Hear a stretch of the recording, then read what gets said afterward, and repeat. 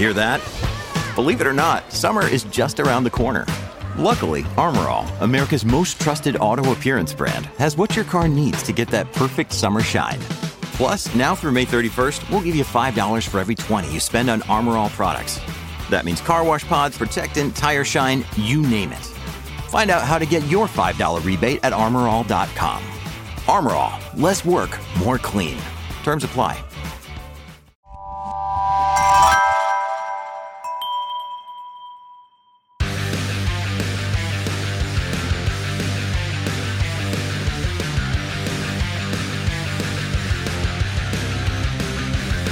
Welcome to Pit Pass Moto, the show that keeps you up to speed on the latest in motorcycling and brings the biggest names in motorcycle racing right to you. I'm PJ Doran. I'm Dave Sulecki. And this week we're going to have legendary motorcyclist Dave Aldana on the show with us. Results from MXGP of France. If you're a French rider, it was a great race for you to see Romain Fabre take a hole shot and win the first moto. He beat the bullet, Jeffrey Hurlings, straight up in that first moto. It was great to see. Then he gave him a battle in the second moto. So if you're a French rider, you had a great weekend because that theme continued on in the MX2 class. In the 250 class, Tom Vial, another French rider on his home track, goes 1-1, pulls two hole shots, wins both motos. It was just great to see. Now, really, in the 450 class, it's a points upset now. You've got Jeffrey Hurling surging into the lead, followed by now Romain Fabre in second. So it's really interesting to watch these next few rounds because Tim Geiser, who formerly carried the red plate and led the series, has fallen from first to third. So you've got a real tight points battle going on in the MXGP class and really some great racing on that French racetrack, man. First to third in one event, that's a pretty big swing, but that means the points are that close, I guess. Yes, it seems that way. Now in the 250 class, it's not so much, BJ. It's more like a runaway for Maxime Renault. He's sitting on 488 points over Jago Geertz's 397. So almost seems like that class is wrapped up for the series, and they've still got quite a few races to go. AFT from the Charlotte Half Mile, drama-filled weekend. What was supposed to be a Friday night season ender got postponed due to inclement weather until Saturday.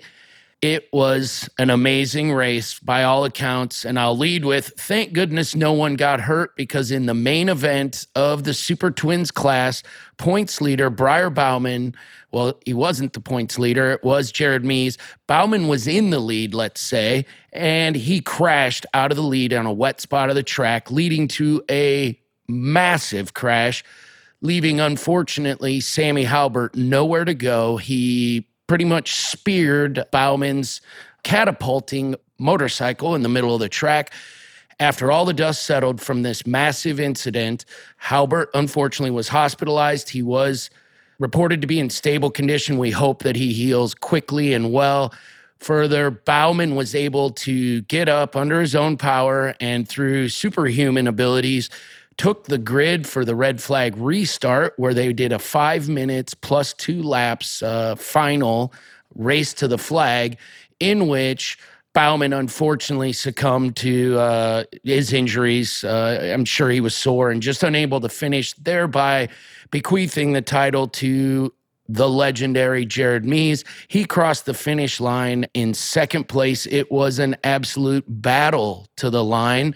J.D. Beach kept Mees honest, and one Davis Fisher got the win when Mees and J.D. Beach were battling in the final corner, took themselves just wide enough for a really sneaky Davis Fisher to get under him, and he brought it across the line for his maiden win in the class.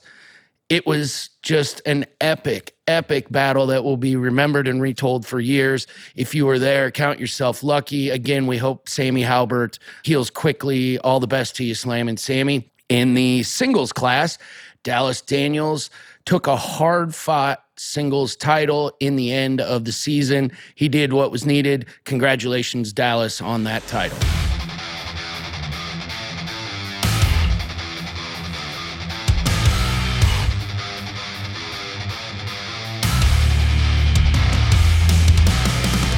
This week's Industry Spotlight, Danger Boy, Hayden Deegan. This boy makes a lot of noise, and he's all over social media. He has signed with Star Racing Yamaha for next year to finish out his amateur career. He's not quite pro yet. He's a 15-year-old young man, but very well spoken, very strong rider. So it'll be interesting to kind of follow his career as he matures out of the amateur class and into the pros. Kawasaki has introduced 5 new motorcycles. They were introduced October 5th. And leading the way, they've got the KX450 SR, or Special Racer designation, which is really what Kawasaki used to call a works bike back in the day. And it's a premium model featuring high-level components, a KYB A-kit suspension, and it's a $13,000 buy-in. So that's probably a high watermark for a 450cc motocross bike. But it'll be interesting to see when these things hit the showroom floor and see how they take off. They've also introduced a couple new street bikes. The new H2R is it's a high-level street machine that's class-leading horsepower, supercharged, and retails for $56,500. So line up, get your checkbooks out, and buy yourself a new Kawasaki for next year. Kawasaki's playing around in KTM price categories with that 450 SR for sure.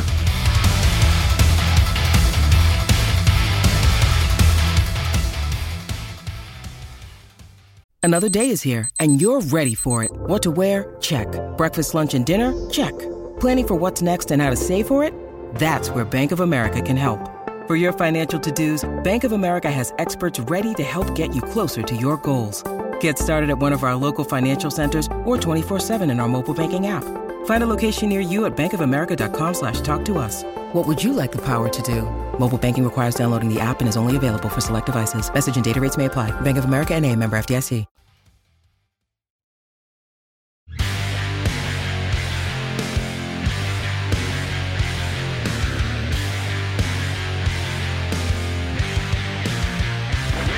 This week's moment in moto history: on any Sunday, the epic, iconic motorcycle movie that we all know and love. This is the 50th anniversary year for that movie, the release of it. And that plays beautifully into the fact we will be talking to Dave Aldana, one of the movie's many stars, today on Pit Pass Moto. His contributions to the movie were amazing. He was filmed numerous times in numerous of the flat track scenes, really getting busy with it. I think they made mention, Dave, maybe you would remember better than I, of his road racing aspirations, if you will. At the time, they probably were just aspirations. As we know, Dave Aldana went on to great road racing success in the mid-'70s and after. Yes, he did. He became quite a good road racer in his day. And interesting about that movie, it was financed by one Steve McQueen, who actually helped star in the movie. So not only did he finance the movie, but he actually got to be in front of the camera in a movie that made stars of a lot of really deserving riders, I think. And I think one of the most interesting facts about that movie, it was Oscar nominated and failed to win the Oscar in 1972. They lost out to a movie called The Hellstrom Chronicle. And it was a movie that philosophized, what if insects survived over humans to take over and rule the world? Now, I don't know how that fits into a documentary format, but sounds like a science fiction movie to me. But it's too bad. I think it was a well-deserving movie and should have won the Oscar that year. And as we know, it was filmed and produced also by one Bruce Brown of Endless Summer fame. That's how I believe Steve McQueen came into contact with Mr. Brown, was through the admiration of his previous film work in Endless Summer, the iconic surfing movie.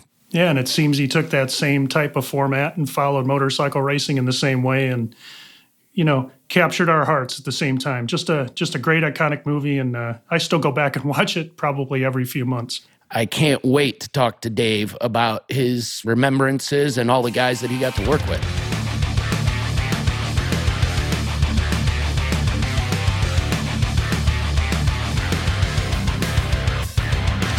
Welcome today to Pit Pass Moto, legendary motorcyclist, racer, and all things extraordinaire, Dave Aldana. Dave, thank you for taking the time to join us today. It's such a pleasure having you on our show.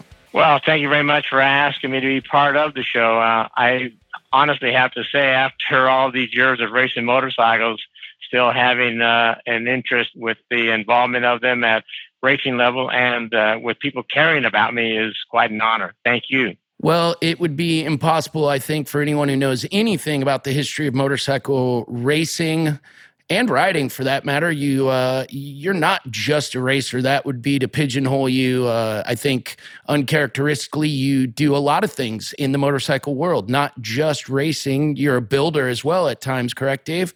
That is correct. I do work on my own motorcycles, and I did at the very beginning. I guess to add a little comical note to what you just said, is like, I'm not just another pretty face. I have brains too. I can work on them if I need to. Yeah. You know, I half wonder if that's what draws a lot of us to motorcycles, is the fact that we get to work on them too. And it's the zen of owning a motorcycle, as they say.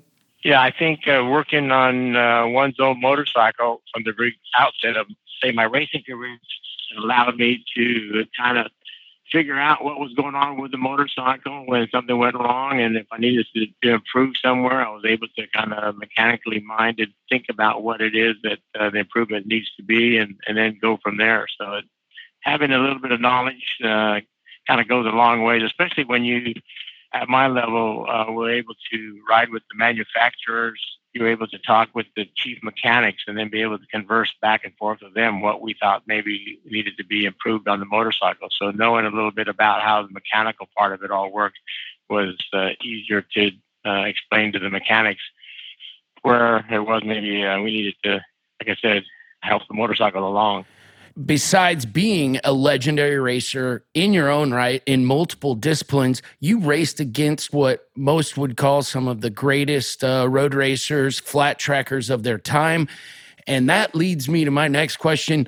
Who was the sketchiest of those guys that you would call legendary racers that you didn't really enjoy racing? Is there one, or was it all pure joy on the starting line? Actually, there was not one. Now that you put it in that term, sketchy, there was not one that I was afraid to race against because maybe they were crazy or maybe foxy. I think it was quite a challenge, to race against guys like Mike Halewood, who you knew, at least I did, from periodicals, that this guy was legendary in Europe. Then there was Barry Sheen, who was a world champion, who I raced against in the match races in England.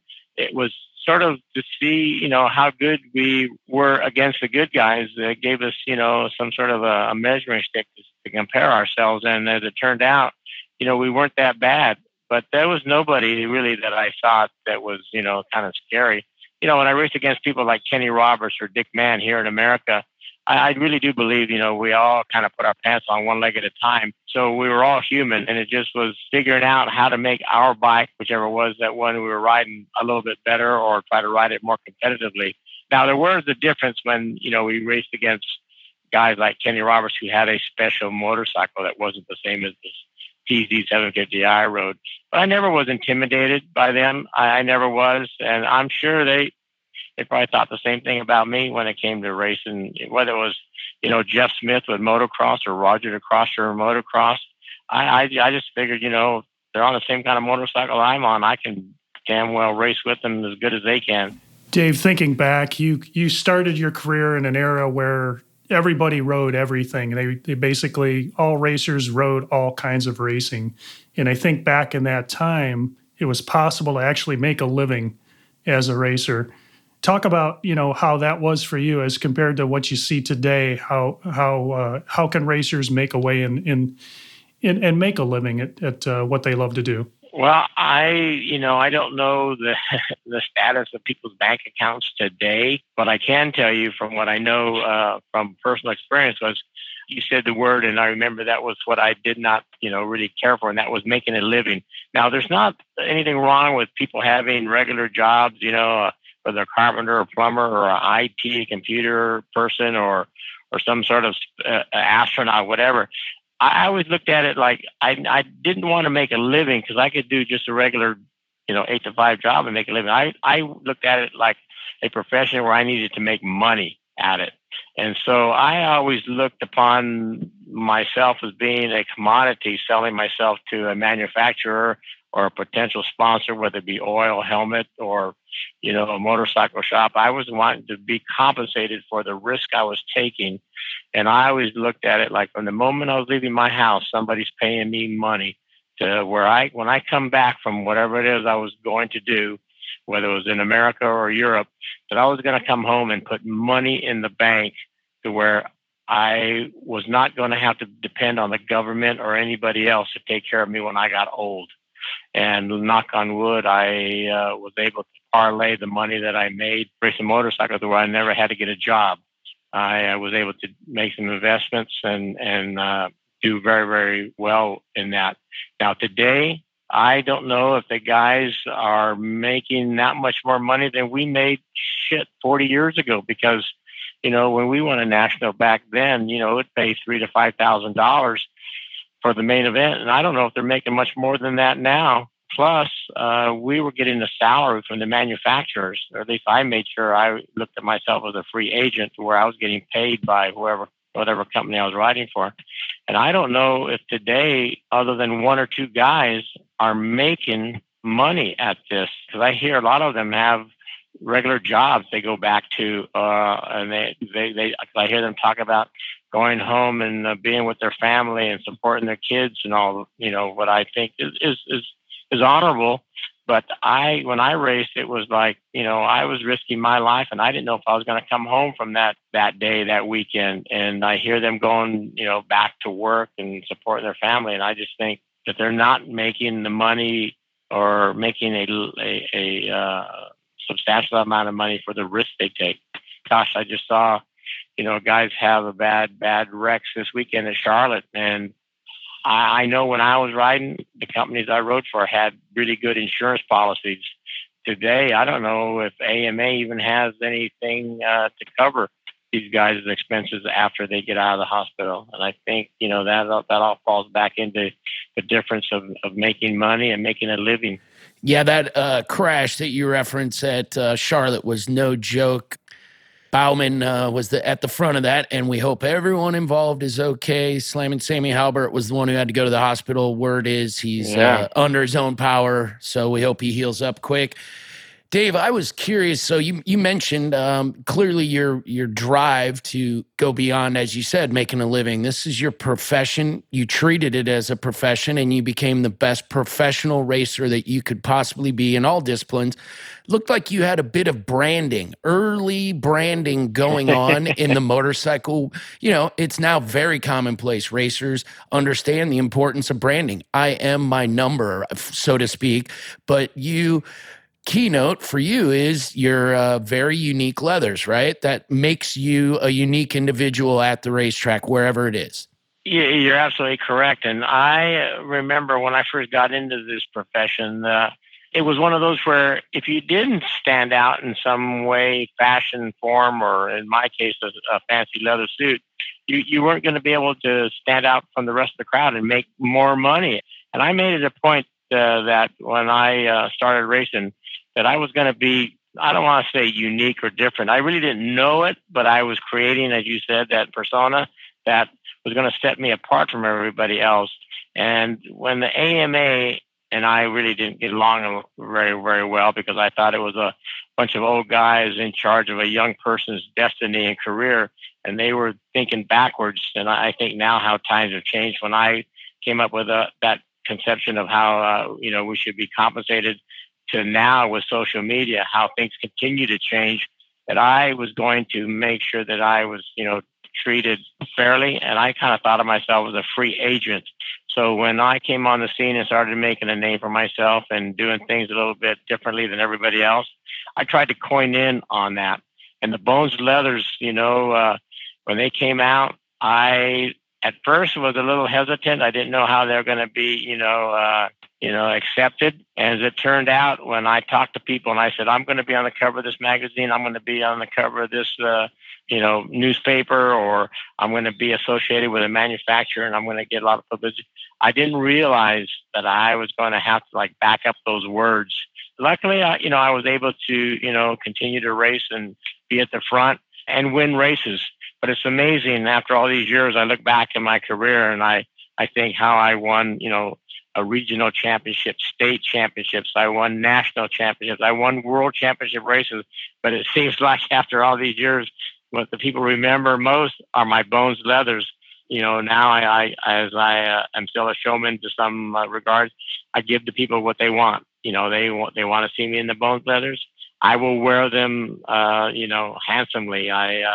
I think that, that however they remember me and my name, I've come to believe I'll do what it takes, because it has continued to open up doors for me today. I'm very amazed that I think my longevity, for one, has helped, but I'm still able to be the grand marshal at certain events. I'm able to be asked to do certain things that involve motorcycles, and it's all due to, I think, the name that I created for myself. And I say jokingly, I've outlived everybody else, so that helps, and I can still string a few sentences. I can still string a few sentences together and sound coherent enough to do interviews, and people ask me to be part of whatever it is they're doing, and I really enjoy it, and it's my way of giving back to the profession that allowed me to see the world and experience things that other people only dream about. But I'm not giving back my money. I'm keeping that. And I don't think any of us would blame you, Dave. Now, you spoke of Grand Marshal, and congratulations on being Grand Marshal at AMA Vintage Days this year. That was great, and the Bones Leathers were on full display, and I think just the outpouring of attention and fans at that event for you had to have been quite a moment. It was, and I've said, jokingly, I think in a lot of my life is a lot of jokes in one regard, but I say jokingly, you can never go back. But, with the motorcycles and the way and where I am in my life, I'm able to step back in time a little bit in being the Grand Marshal and wearing the Bones Leathers, and be remembered for something that I was doing for fun and probably would have done for free. And then to be remembered for all those antics and whatnot and race accomplishments is really great. And I really am humbled by the people's sincere desire to tell me, stories that they remember about me or races that I won. But I know also, in the real scheme of life, that once I leave that facility, I'm just another bozo on the bus. I'm just another human being out there in the world trying to, make it, through, week to week, year to year. And so I know that my place at the motorcycle races is one thing, but when I'm out back in the real world, like I said, I'm just another face in the crowd, and I don't try to set myself apart from anybody. I think motorcycles has allowed me to learn who and what I am, and it allows me to be the person I was meant to be. On that note, being able to step back in time is wonderful for a lot of racers. You've earned it, first of all, so it's not a gift. It is something that you definitely earned. And to that end, are you working? Do you have any desire, or have you worked with up-and-coming racers to maybe give them some direction, or is that something that's just not really been prevalent in your development? Actually, when I did some dirt track schools and road racing schools, I kind of am able to give back to the young riders the knowledge and experience that I've gained over the years. But as far as taking somebody under my belt and being a coach, I find it, I don't want to say difficult, but I don't think I could tell somebody, even though I can look at them and watch them race and say to myself, or say to someone who's standing next to me, this guy should be doing this guy should be doing that, or they should try this or try that. I can't get myself necessarily to go down in the pits and tell somebody that. But what I can do, and I have done this, is I have seen somebody and I will share with them the experiences that I had, and this is what I did, and this is what worked for me. I would never tell somebody, you need to do this, you need to do that. But I do let them know that, with anything that anyone is successful at, you get out of it what you put into it. And the guy that puts in the most work usually has the best accomplishments. And I will share with them, this is what worked for me, this is what I did. But I could never, like I said, tell somebody, even though I think to myself and to you in this interview, that I see things that if they'd have done this, I think that would have helped, or if they'd have tried that might have helped them. But to answer your question, I think we all kind of learn certain things through life. I mean, life's experiences, especially the more time you spend on a motorcycle or anything with two wheels, you're going to have better knowledge of what those two wheels or motorcycle is going to do underneath you. So, I mean, if anything that I could say now to the public who's listening, the more you ride, the more you're going to be in tune or aware of what that motorcycle is going to do. So whatever it is you do, you just do a lot of it. Yeah, racers are still racers. It's easy for most racers to remember being a young racer, and hearing from someone older than you how to do things isn't always the best way, but definitely sharing examples and actual outcomes that can be helpful. So I'm sure that's exactly why that worked for you. Yeah, there has been an occasion where the young people will be brought over to my pit area by their fathers who have seen the movie on any Sunday or who I race with. And one thing I do say to the young person who's 5 or 8 or 10 years old, you got to have fun. If you're not having fun doing it, you got to find something else to do. Because if it's not fun, and for me, racing obviously and winning was fun. But if I didn't have fun and enjoy traveling the world and meeting new people and experiencing new things in life, I looked at every time I left my house, not only was I being compensated for it, but it was an adventure. I couldn't wait to get out on the road or get on the airplane and look and see what was going to happen in my future. It was really an adventure. And if you're not having fun doing it like I was, you need to find something else to do, because believe me, as I've gotten older, life is too short to not do what you want to do in this time that we have on Earth. Dave, it's been such a pleasure talking to you. You are an amazing guest. We really want to thank you for taking the time today. I know you're a busy man, what with all of your marshal duties at a bare minimum. I'm sure you have other duties beyond marshaling motorcycle events. We appreciate you doing that. Is there anybody that you want to give a shout out to? I know you're not a sponsored racer anymore, but maybe there are some people that you want to mention. Actually, that's one of the benefits of being the racer that I was. I still get a lot of stuff from people to help support my racing. Alpine Stars, Motul Oil, Arai helmets, freewheeling motorcycles, SBS brakes, Saddleman seats, CP pistons, Honda John. There's just a lot of people who are still behind me that I couldn't do or continue racing like I do without their support. So thank you all out there. Well, thank you again, Dave, for taking the time to join us on Pit Pass. We look forward to seeing what you get up to next. It looks like your race is nowhere close to over. Not yet. Thank you.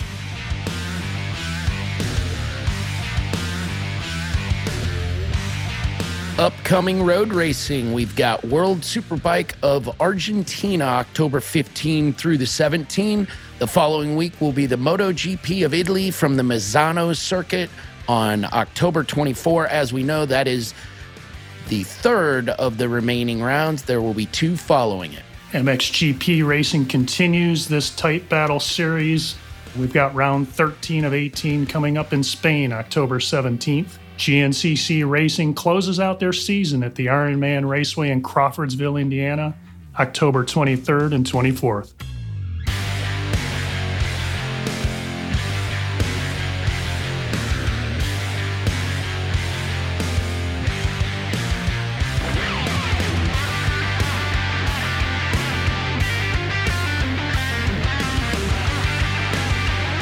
Thank you again to our guests for being with us today, and thank you for tuning in. If you enjoyed this episode, make sure to follow us on your favorite podcast apps so you never miss an episode.